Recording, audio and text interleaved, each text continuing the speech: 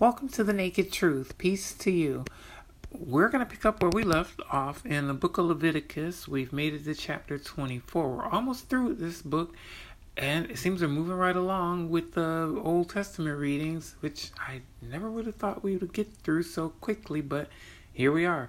We're chapter 24, verse 1. It's the third book in the Bible, the standard issue American version of the New King James Version Bible is what I'm using. I'm using the blueletterbible.org website to read from it if you want to join me and don't have a hard copy in front of you. And it's a red letter version. That's why I like using it. And just so in case you don't know what that means, the red letters in the Bible are the things Jesus are quotes of Jesus.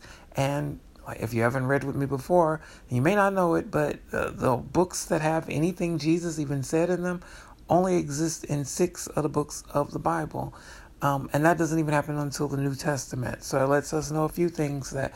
And one of that's not the least of which is that the whole Bible is not Christianity. Some people will try to tell you the whole Bible is from Genesis to Revelation is talking about one God, a monotheistic God, and is all a Christian message. It's not.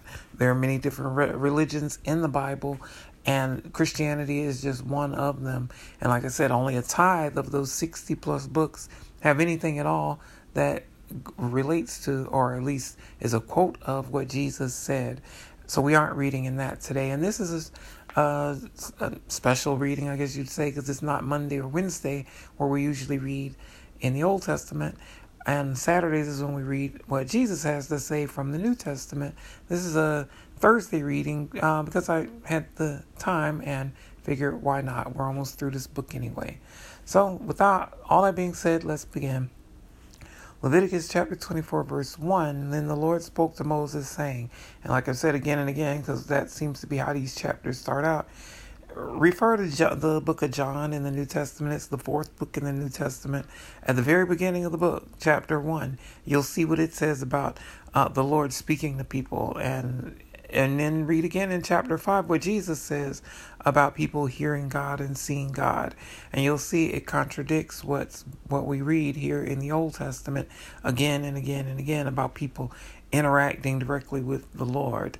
So that means either it's not the Lord God Almighty they're interacting with, or there's some sort of device or intermediary that the Lord is using that's not said here to speak to and talk with people. But then in one instance, there's someone even wrestling with the Lord. So to wrestle with someone, wouldn't you have to be in person with them to do that? So it contradicts what other parts of the Bible say. So you have to choose what you want to believe. Verse 2. Command the children of Israel that they bring to you pure oil of pressed olives for the light to make the lamps burn continually.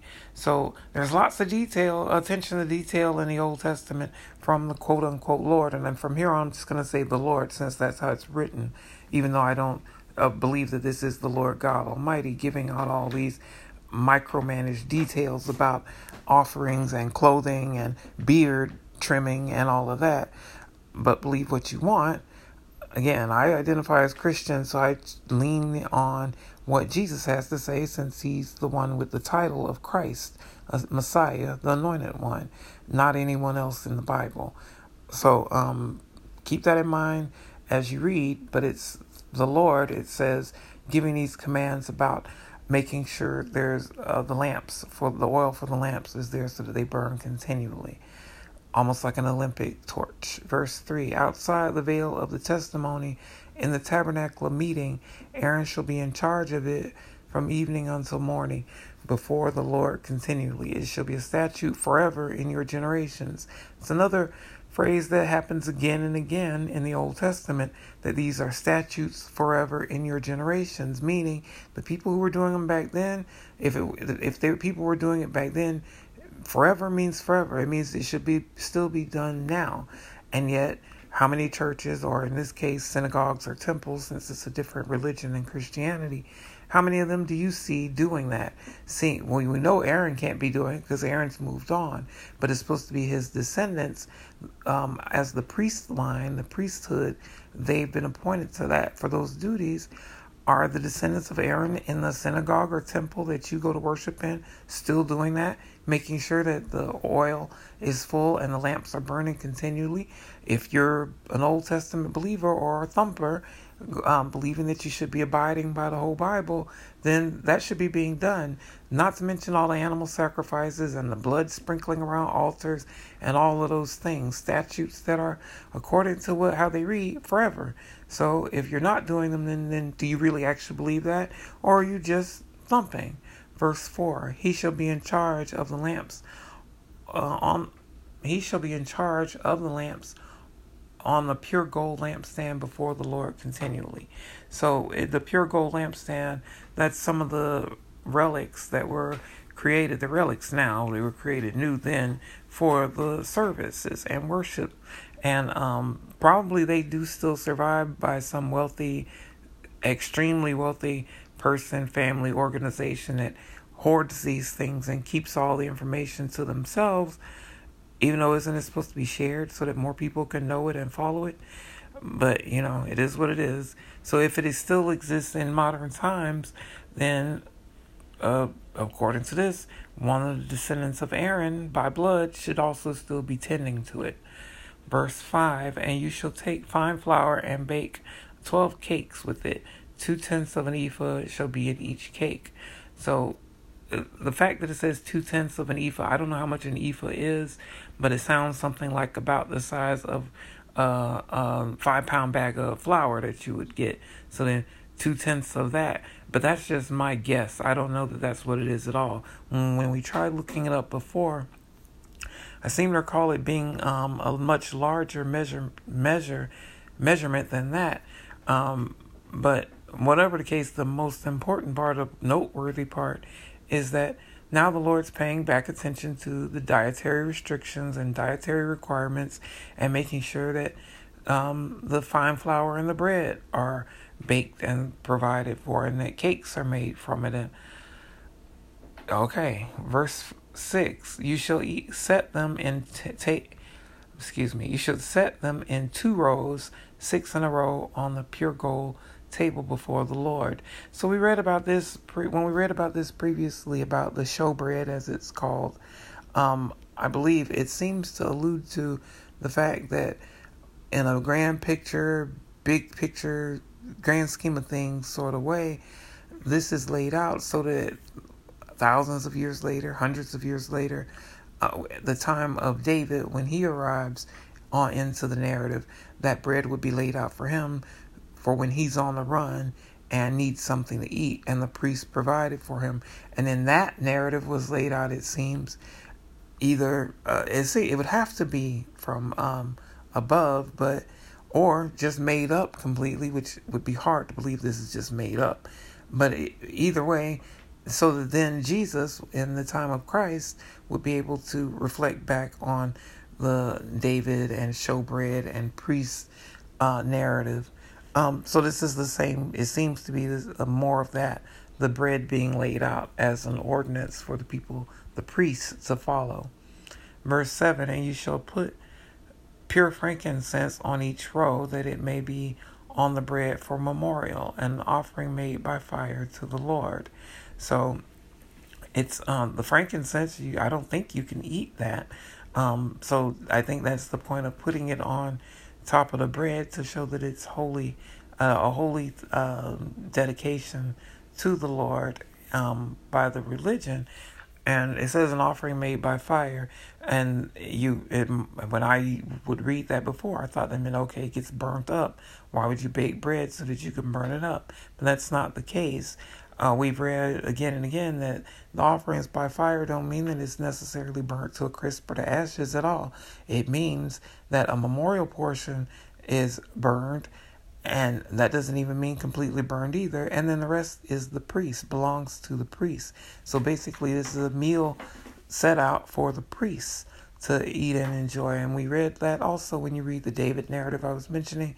And when Jesus talks about it, that it's bread laid out and supposedly just for the priests, for them to eat. So we know that when it says by fire, it doesn't mean necessarily that it's burned up, just that fire is used either to bake it, make it, barbecue it, or offer it, but not completely consumed by fire necessarily with each of these offerings. Verse 8, every Sabbath he shall set it in order before the Lord continually, being taken from the children of Israel by an everlasting covenant. So again, everlasting, talking about forever, meaning they were doing it back then. It should be being done now. That's what everlasting, that's what forever is. So if your holy place, if your religious place believes all of that, that it's the same, then why aren't they doing this? And it says every Sabbath, so that's once a week. Regardless of what day you believe your Sabbath falls on, it means once a week this should be being done.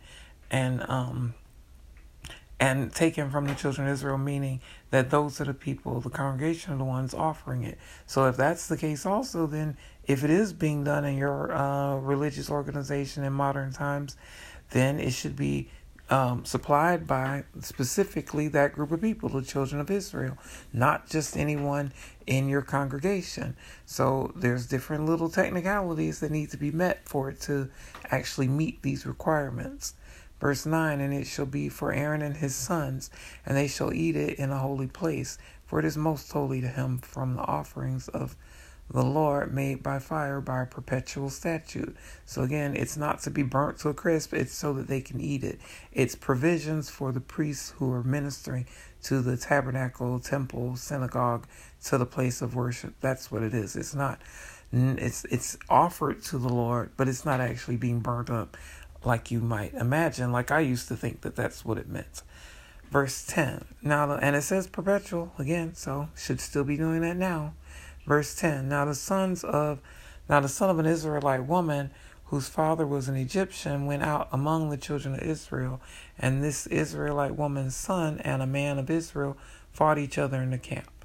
So, like people do, they have arguments, and in that case, they had a fight. But notice that it mentions specifically that the ethnicity of the people, that one is an Israelite and she's with an Egyptian. So remember also when the people were rescued from slavery, from enslavement in Africa and in Egypt, that they didn't go up alone. It wasn't just the Hebrew people, which, again, don't assume that they're all one color either. Because think about this was thousands and thousands of years ago for one. And then remember the part of the world that this is taking place in. It's just north of or just outside of Africa. So it's not what churches in modern times or religious organizations in modern times would have you believe, that everyone's snowy white with blue eyes and blonde hair. This part of the world has barely any blonde and blue people even now. And not that that matters to me, but so that you understand how stories can be snatched up and changed, and narratives changed to suit particular people, even though that's not how they originally were. But notice here, so that there's an inner ethnic marriage between an Egyptian and an Israelite. And remember, they didn't go up alone. It was a mixed multitude according to the narrative that left when they were freed from enslavement. And here you have one of those mixed marriages, and with a fight breaking out between the son of the mixed marriage and an and a man of Israel, so an Israelite. So how does that go? Verse 11, an Israelite woman's son blasphemed the name of the Lord and cursed, and so they brought him to Moses. His mother's name was Shelomith, the daughter of Dibri of the tribe of Dan. So as always, forgive me on the pronunciation if it's incorrect. It's how I see it, and so if I'm wrong, forgive me. But so it's saying that what happened was he cursed, and that doesn't necessarily mean what you may think of cursing in modern times, using blue language, foul language, but it may actually mean a curse, like he's pronouncing a curse like GD someone or something like that. It's not real clear, but it's saying that he cursed the name of the Lord, and that was the blasphemy that he did. So just for curiosity's sake, let's see what it says, what the word Lord is translated from here. On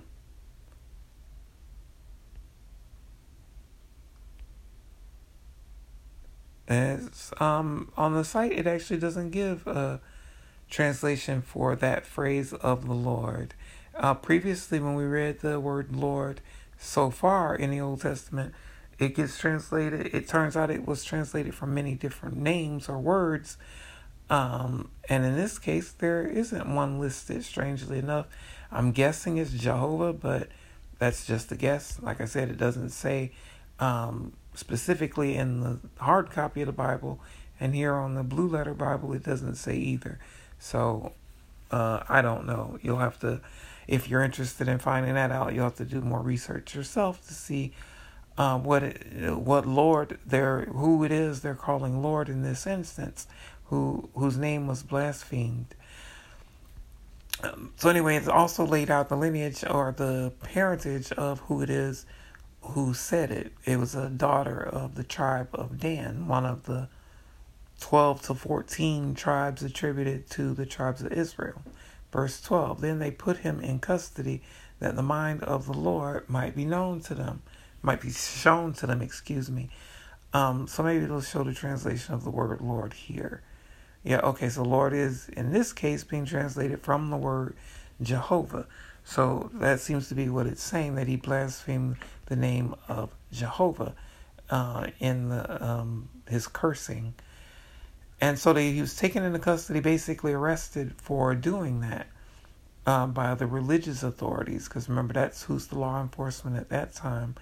Because it's religious law that's being enforced.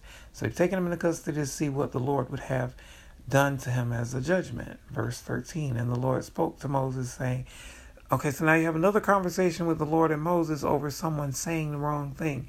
Where was the conversation when there was the rape? Where was the of Tamar? Where's the or was it Dinah? The rape of Dinah. Where's the conversation with the Lord when Tamar was had sex with her father-in-law and he got her pregnant? Where was it then? Where was the conversation with the Lord through the different outrageous atrocities we've read about so far, and then the others to come, when there doesn't seem to be a peep from the Lord when those happen? But when something like this happens, you get an immediate response, an immediate conversation, like when one of Aaron's sons offered, according to the narrative, profane fire, as it's called, because they were trying to be reverent and make an offering that they weren't told to offer, immediately stricken down by the quote-unquote Lord right then. Why is there such an instant karma type reaction for some things that seem so minor, like saying the wrong thing or making an offering when you aren't supposed to, and yet silence, crickets, when people go through all kinds of horror? It's sort of like in modern times where the Bible says, woe to those who join house to house till there's no room. And yet you see that's exactly what's happening in America, a so-called God-fearing Christian nation that thumps the Bible at the things that are in it, but don't actually bother doing them because they're allowing properties to be brought up by the mega wealthy and developers who already own 10, 12, 100,000 other properties, but at the same time allow people to be homeless, giving out multi-$100 million contracts for people to play or talk about a game while people are homeless in the same country. It makes no sense at all, and yet that's exactly how it is in America, and not a peep from the Lord. Whatever name you want to use for the Lord, not a peep. Crickets, as people sleep under bridges, get evicted from homes, or go without food, not a peep, while others sit on mountains of money, even flying into space with so much money. It's sick. It's really, really sick, and yet there seems to be no response from the Lord. Verse 14, take outside the camp him who is cursed. Then let all who heard him lay their hands on his head, and let all the congregation stone him. So now you have the same, if you're going to believe the Genesis to Revelation story, that it's all the same Lord. You have the same Lord who just gave the people the 10 Commandments, which, remember, those didn't start at the beginning of the Bible. Those didn't happen until the second book of the Bible. As far as thou shalt not kill, or if you want to say thou shalt do no murder, however you want to say it, thou shalt not take that life intentionally or premeditatedly. And yet you see here that same Lord, if you're going to believe it's the same Lord, telling people to go commit murder, telling people to go take a life, telling people to gather as a group, as a mob, and to take the life of someone who said the wrong thing. How can that possibly be the same Lord that Jesus talks about, where you're allowed to be forgiven for anything? Jesus says all the sins and blasphemies people may utter are forgivable, except for blasphemy against the Holy Spirit.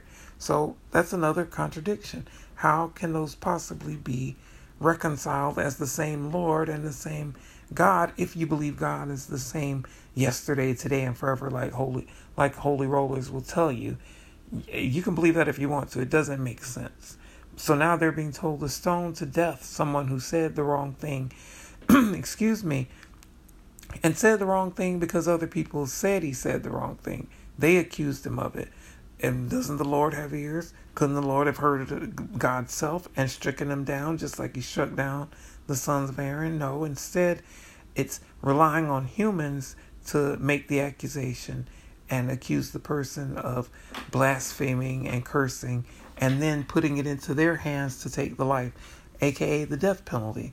Why would the Lord use instant karma for something like someone trying to do something righteous, like make an offering, but then leave it to humans to go ahead and kill someone after telling them thou shalt not kill?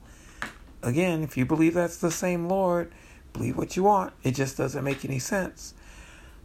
Excuse me. Then verse 15, then you shall speak to the children of Israel, saying, whoever curses his God shall bear his sin. So now it's the cursing of God. It says it's a sin, and you're going to bear the sin for it.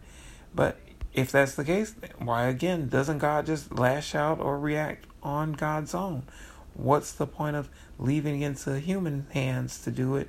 And then also, what's to stop humans from just falsely accusing someone of blasphemy? Sort of like how they accused Jesus before the crucifixion of saying saying he destroyed a temple and built it again, even though that's not what he said.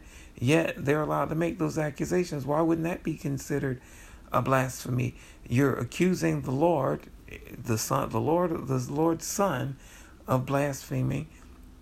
Why wouldn't that be an instant karma situation where you strike them down so everybody can be like, oh, wow, they were lying. They were just misleading people. Jesus really is the Christ. Okay, let's turn and believe him. No, not at all. Instead, it happens as we know it unfolded, at least according to the narrative. It seems very inconsistent. It seems almost humanly inconsistent. But you see that we're just reading what it says. So, the punishment for blasphemy is getting stoned to death with stones. And perhaps the reason the people who heard it put their hands on his head before stoning him to death with stones is so that their hand is literally taken, they have a hand literally in it. So if they're lying about the blasphemy, then they have blood on their hands. And if they're telling the truth about the blasphemy, then it's their hands that are delivering the recompense for it.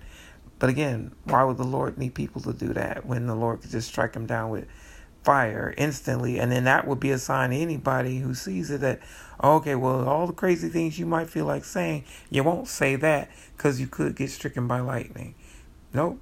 Verse 16, and whoever blasphemes the name of the Lord shall surely be put to death. All the congregation shall certainly stone him, the stranger as well as him who is born in the land. When he blasphemes the name of the Lord, he shall be put to death. So, again, the punishment for saying the wrong thing, blasphemy as it's called, the name of the Lord, and here Lord is being translated from the word Jehovah again. The punishment again is the death penalty for saying the wrong thing. Does that really seem like what the Lord God Almighty would be focused on? Taking a precious human life for saying the wrong thing and then leaving it into the hands of flawed individuals, people, humans to do it? But it's how the narrative reads, so that's how we're reading it. That's what the requirement is, that if you blaspheme, then you are to be put to death. And it's the people who do it. Verse 17, whoever kills any man shall surely be put to death. Now, right back to contradiction. They were just told to take him outside and take him outside the camp and stone him to death. If that's not killing, what is? But it says, if you kill someone, maybe there's a different translation for the word kill. Let's see. Nope, it says kill, and the word is naka, if I'm pronouncing that correctly. So if you kill someone, the translation for it, the punishment for it is the death penalty. And yet, isn't the death penalty killing?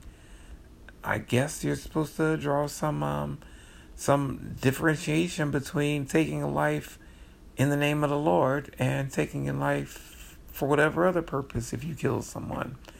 Verse 18, whoever kills an animal shall make it good, animal for animal. So now, apparently there is a difference between killing and taking a life deliberately, because there have been ordinances laid out for you to kill those animals for sacrifices. Yet, I guess that's not considered killing. I guess it's the intent that matters in this case when it talks about taking lives. So if you kill an animal, you have to make it right, basically pay restitution for it. But if you kill a man, you have to pay with your life. Verse 19, if a man causes disfigurement of his neighbor as he has done, so shall it be done to him. So that's the eye for an eye, tooth for a tooth doctrine, that whatever injury you cause to someone else, a disfigurement that is, then you have to be disfigured the same way. So if you burn someone, you get burned. If you cut off somebody's arm, you get your arm cut off.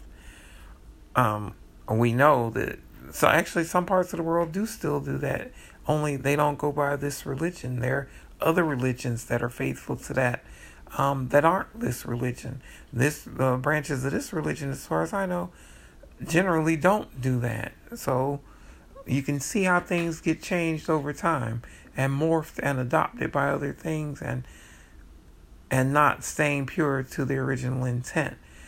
I guess that's the nature of time. Verse 20, fracture for fracture, eye for eye, tooth for tooth. And as he has caused disfigurement of a man, so shall it be done to him. So again, that's the eye for an eye doctrine. But Jesus in the New Testament tells us Christians not to do that, but instead turn the other cheek.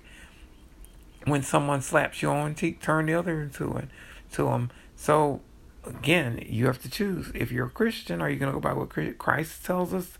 Or if you're some other religion, are you going to go by that? And if you're this religion, aren't you supposed to be looking forward to when the Messiah, the Christ, came to bring us the fulfillment of the law, which was Jesus Christ? And if it wasn't Jesus Christ in your mind or in your belief system, who's it going to be and when's it going to be? This was thousands and thousands and thousands of years ago. And Jesus came more than 2,000, or just about 2,000 years ago. So you're still waiting for someone else, another Messiah, or someone else to be Messiah and bring you the fulfillment of the law? That's not going to be the end of time, the judgment day. So you're anticipating what we call the second coming for clarification of these sort of things, these sort of laws and regulations, so that from there, then you can pick up what's the doctrine to be adopted by you. That doesn't make any sense. It just doesn't make any sense to me. But believe what you want. Verse 21, and whoever kills an animal shall restore it, but whoever kills a man shall be put to death. So making it clear again, if you kill an animal, restitution. If you kill a man, it's your life. But the ones taking your life, it's not considered killing when they do it, even though they are killing you.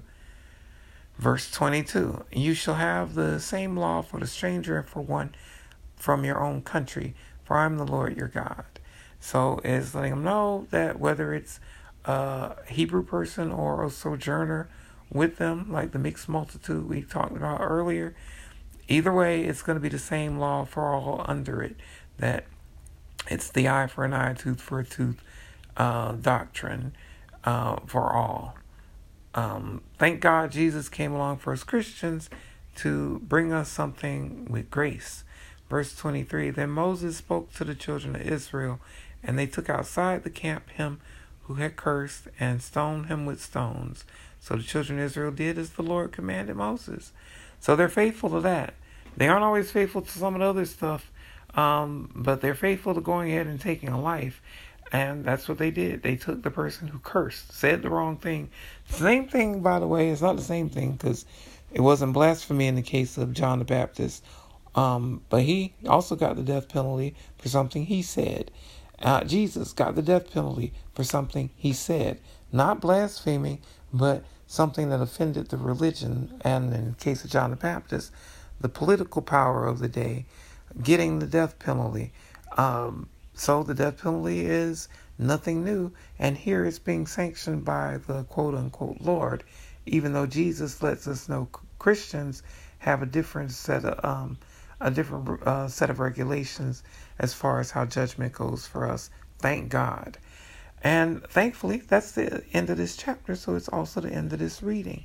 As always, I appreciate you checking it out with me, and I hope it was a blessing for you. And I hope you'll join me again. You can hear the past readings here on this platform, Anchor and Spotify and others. Or if you're an adult, you can go to my platform, hungtgirl.com, and hear the past readings there. But you'll only see the past readings of the red letter readings there on my site. Because again, I identify as a Christian, so it's Christ's teachings that I lean into and believe in and hope for salvation from. Not the rest of the Bible. Although the rest of the Bible, in my mind, at least from the Old Testament, from what we read so far, points to why we Christians should heavily lean into what it is Jesus has to say. So stay safe. Thanks again, and God bless you. I'll see you next time. Peace be with you.